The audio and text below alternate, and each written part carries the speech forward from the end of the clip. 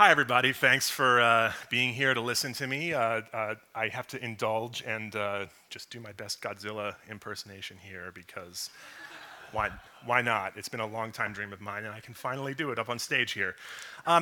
My talk is called Social Solutions to Social Networking. I am a technologist.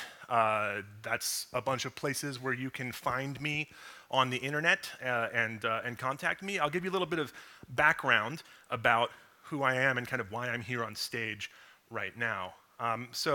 As Severin mentioned, I made bots, mostly on Twitter, for about 5 years, like 2012 to 2017, and the bots all say things like they're generative art, essentially. Some of them tell jokes, some of them make just more serious art, some of them act as curators.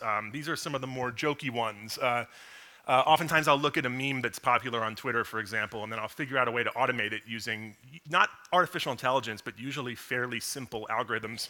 We've got a roof slapping bot. It says up there, slaps roof of a church. This bad boy can fit so many spiritualities in it.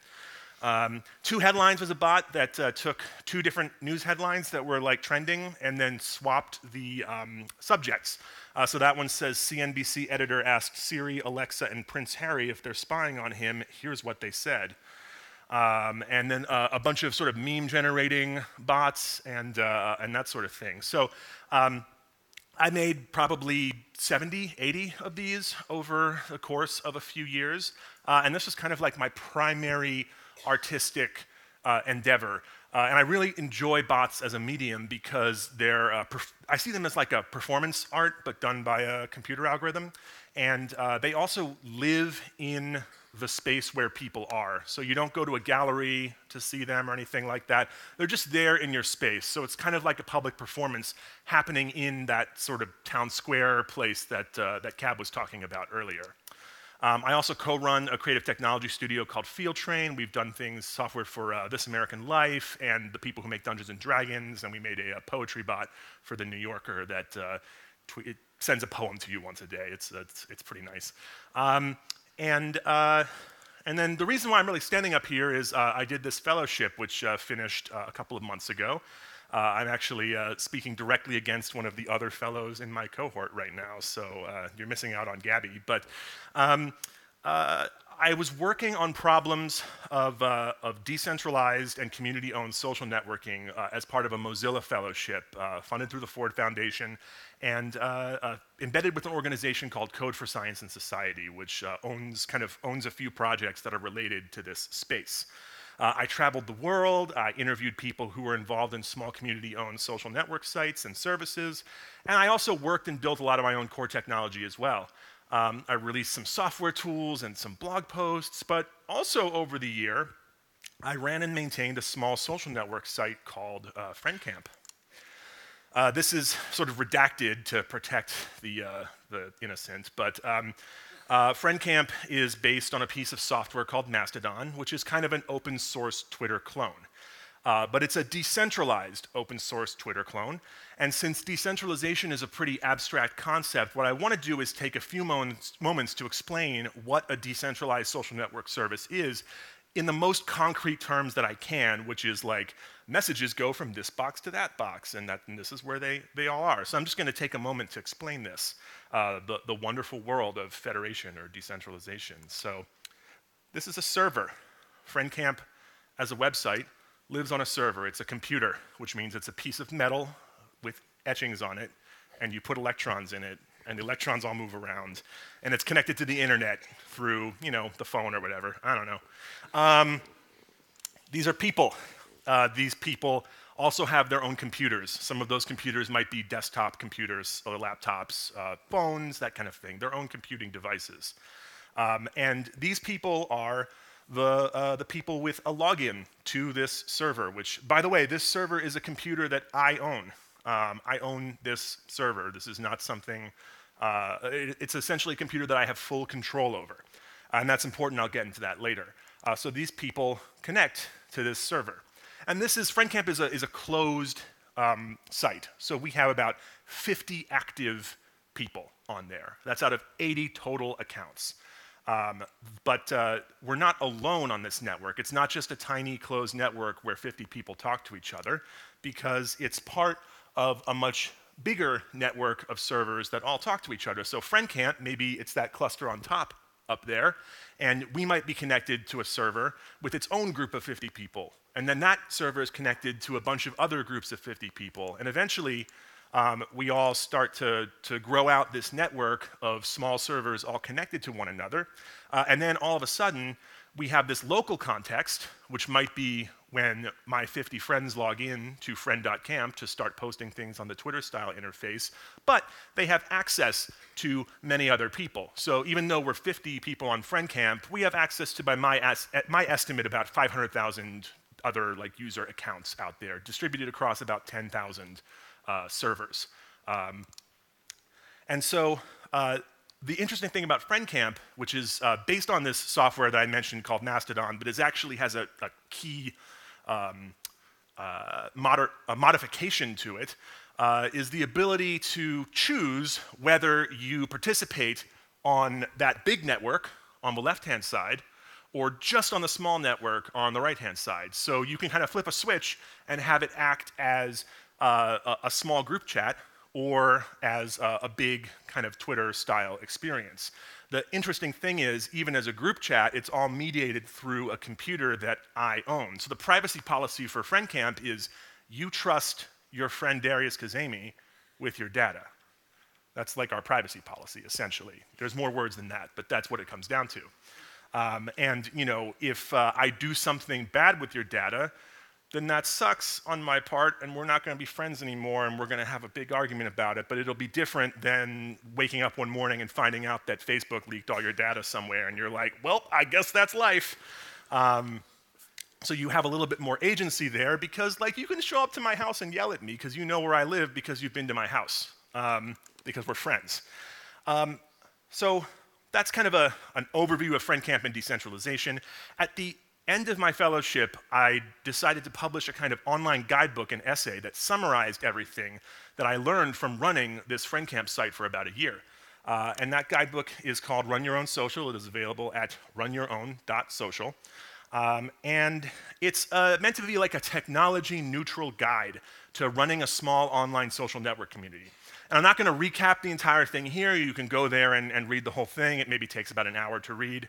And I encourage you to check it out on your own time. But what I am going to do with my remaining time here is extract a few salient points from the essay and expand on them a little bit.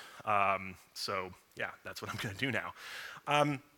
One of the things that I've noticed by running a piece of software for about 50 people is that a lot of the assumptions that we make about software design hinge on this idea of, can it scale, right? When I tell, especially other software engineers, about FriendCamp, they go, well, can it scale? And I go, well, it doesn't have to scale.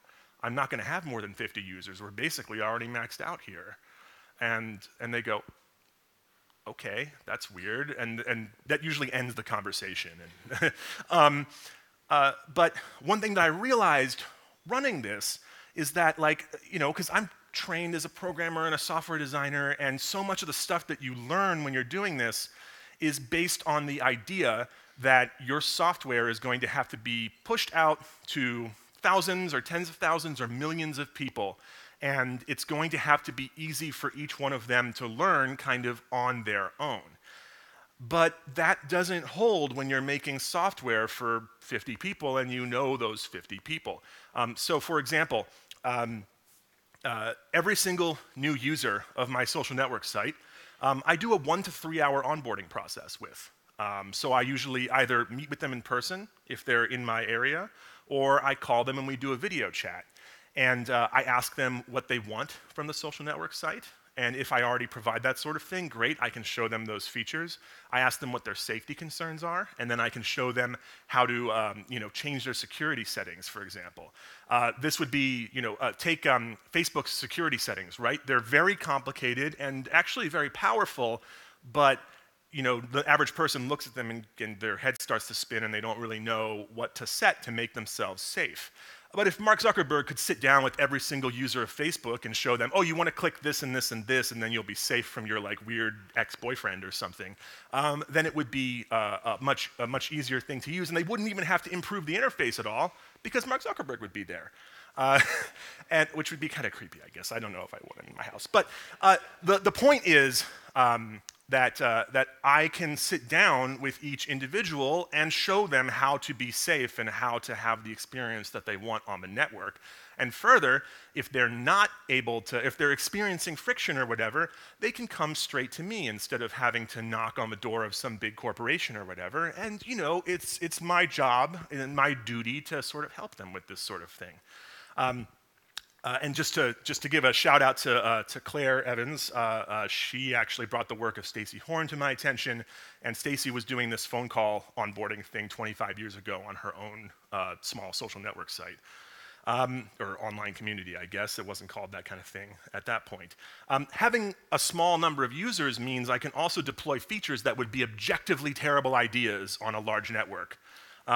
This is Bugle. Bugle. There's a lot of text there. For you interface designers here, this is probably the best piece of design software you've ever seen in your life. Bugle has a lot of text on it, but it's okay because I tell my friends to please take the time to read the text, and then I trust them to do that. What this does is it's a tool that lets you DM every single person on the network. You wouldn't want that on Twitter. Like, you wouldn't want this like mass spam tool. But you know, on FriendCamp, I have this big bold text at the bottom that says, if you use this as a joke or to spam or whatever, expect a very serious conversation with Darius. When in doubt, ask Darius if it's appropriate to send a message with Bugle. And people do. And then there's like 3 buttons you have to click to confirm before you pull the trigger, and then it goes out. And it hasn't been abused so far. You know, we use it to coordinate our server-wide movie night once a month. So we let everybody know when to watch a movie and when to press play at the same time, and then we all chat about the same movie. We also use it to coordinate our book club and our postcard club and a few other things. So. And we needed this tool in order to do that kind of coordination. And I was like, oh, I can't make a mass DM tool. I was like, wait, I can make a mass DM tool. It's totally fine. It's totally fine because it's a totally different kind of structure because it's a literal network of trust. So you can have weird features. You can have dangerous features. You can have complex features. And that I think it only can work if your core assumption is we're never going to scale. So this is one of the things that I have learned from running FriendCamp for a year, and it's really changed the way that I have it's changed the way I think about software, basically, especially social software. Another point that I want to make is a little bit more of a polemic one, but like I go to a lot of events, especially around the decentralized web, or like get off of Facebook, get off of Twitter, or that kind of thing. And there's a lot of moralizing that happens when people try to convince people to like leave Instagram or leave Facebook, or I guess they're the same thing, or whatever, right? Leave the big centralized corporate networks. And when you ask them why, they go, oh, well, it's good for your privacy, right? You'll have better privacy if you move to something where, you know, your friend controls all that data instead, for example, right? Or if you move to some kind of like cryptographically secure thing that's more private, that kind of thing. But to me, that's like saying eat your vegetables. You know, it's like, in fact, Mozilla, who I did this fellowship with, they use this whole metaphor of internet health. That's like their metaphor, and it's like talking about healthy internet, and not just a healthy internet, but like sort of healthy internet hygiene on the parts of like individuals. And to me, that only gets you so far. You're gonna reach a small number of people who are very concerned about that, sort of like your digital hypochondriacs, basically. But you're not gonna reach anybody else. What people want, the reason why people are on the internet is to like have fun and talk to their friends and like have a good time. That's why I'm on the internet, and that's why I think a lot of people are on the internet, even if it's not the experience that they have. There's that hope that maybe one day you will have fun on the internet. And and your friends and family are there and all that sort of thing. And so, you know, at least you're on these websites because you believe that they enrich your life, even if they don't enrich your life. But at least you believe that they do. That's why you're on there.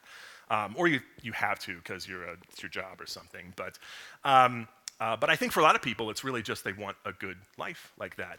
And so I try to talk about the benefits of like how you can have better friendships by moving off of these networks and onto different kinds of networks. So like when I encourage people who are interested in this kind of technology to think about it. And then my last bit is that this actually, I won't go into this too much because I think actually Charles covered it very well in his talk, but about the town squares and that sort of thing. But FriendCamp, you know, I really see as the equivalent of like a community center or that kind of thing. Charles used the phrase sense of ownership. For me, it's like a pride in place. You know, we're building a place together that we can be proud of, and we have actual ownership over the physical infrastructure and all that kind of stuff. And so to me, it's like a small community center where we can, you know, have fun, but also come up with interesting ideas. Then we can flip the switch and move it out into the wider internet. And I don't know, it's just, it's worked out really well for me and my community. If you go check out Run Your Own Social, you'll get more details about how it's worked for me. And again, here's how you can get in touch. Thank you very much for listening. And yeah, hopefully I can talk to you after this as well out in the halls.